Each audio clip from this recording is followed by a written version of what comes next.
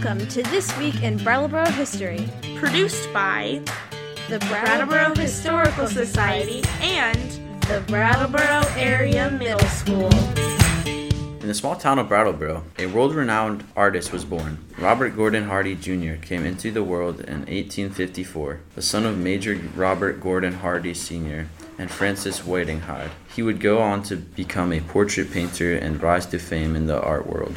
After attending local schools, he briefly worked as a painter, but soon gained attention as a portraitist. Full-length sketches of his were on display in the Main Street store. Cheney and Clapp, two Rutland newspapers, also praised his work. In 1874, his talents were rewarded, and he began formal studies of art at the Cooper Institute, Academy of Design in New York City. Hardie was also associated with the Art Students League of that city, studying under Professor Ellie Charlier. At about the same time, Hardie established a studio in Brattleboro. A crayon portrait of Ebenezer Collmore, a prominent New York merchant, was mentioned in a local newspaper as an example of his early promise. In 1878, he furthered his education by moving to Paris, France, where he spent 5 years living, studying, and developing his soon-to-be famous portrait style using oil paints. He joined a Parisian artist community that included Auguste Saint-Gaudens and other Americans pursuing artistic studies and careers. In his letters home, he wrote about visiting many European museums and art studios. He also appreciated the support of French artists like Frédéric Bartholdi, the designer of the Statue of Liberty. In 1882, a correspondent for the Rutland Daily Herald wrote that Hardie was painting a portrait of Miss Gertrude M. Griswold, a celebrated American opera singer.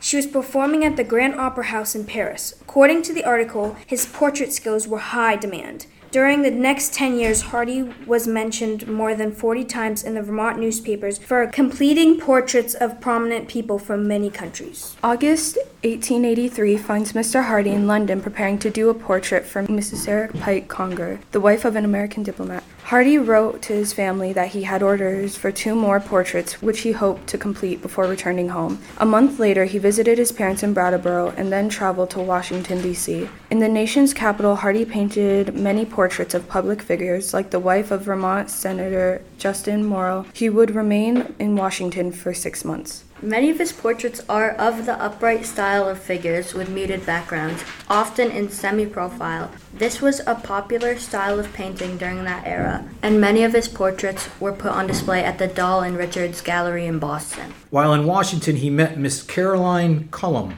daughter of Senator Cullum of Illinois. They married on November 14, 1888. Unfortunately, Mrs. Hardie died in 1894. 5 years later, Hardie married Amy Stone from New York. Robert Gordon Hardie's list of portraits included national politicians like President Ulysses S. Grant, famous performers like the Wild West's Annie Oakley, and college presidents like Harvard's Charles William Eliot. A Hardie portrait of local benefactor George J. Brooks, the original owner of the Brooks House and sponsor of the Brooks Memorial Library, hangs in the lobby of the town library today.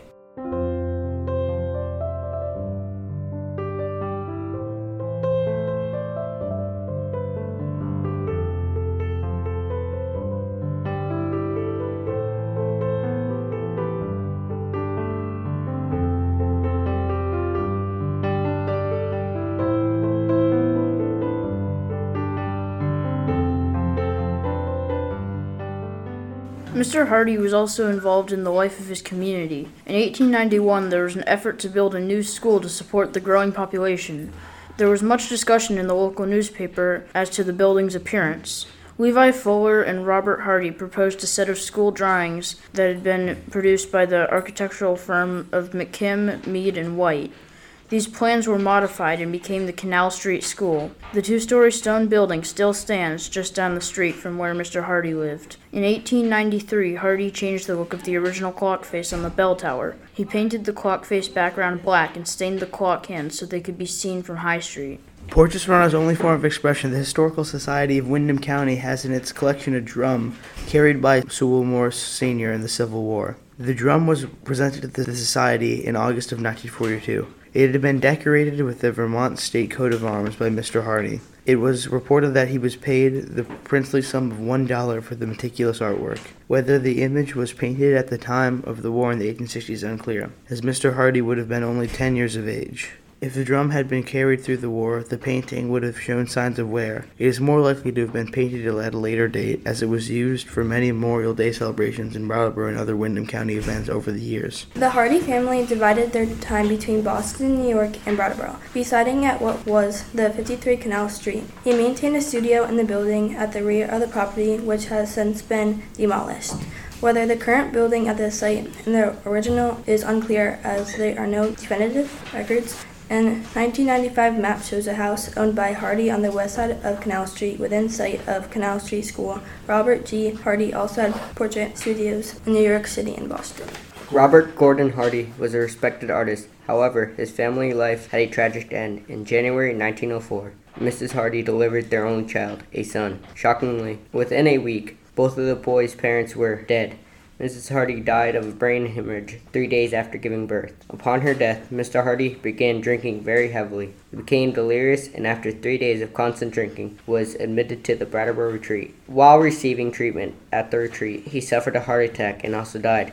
The week-old child was taken in by his mother's sister. The boy was raised in New York City and London, England. Robert Gordon Hardie Jr. and his wife, Amy Stone Hardie, were buried in a double ceremony at Morningside Cemetery.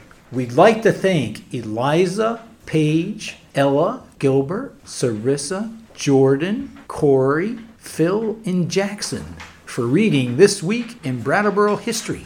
Whew. Please join us next week for another story from our community's past.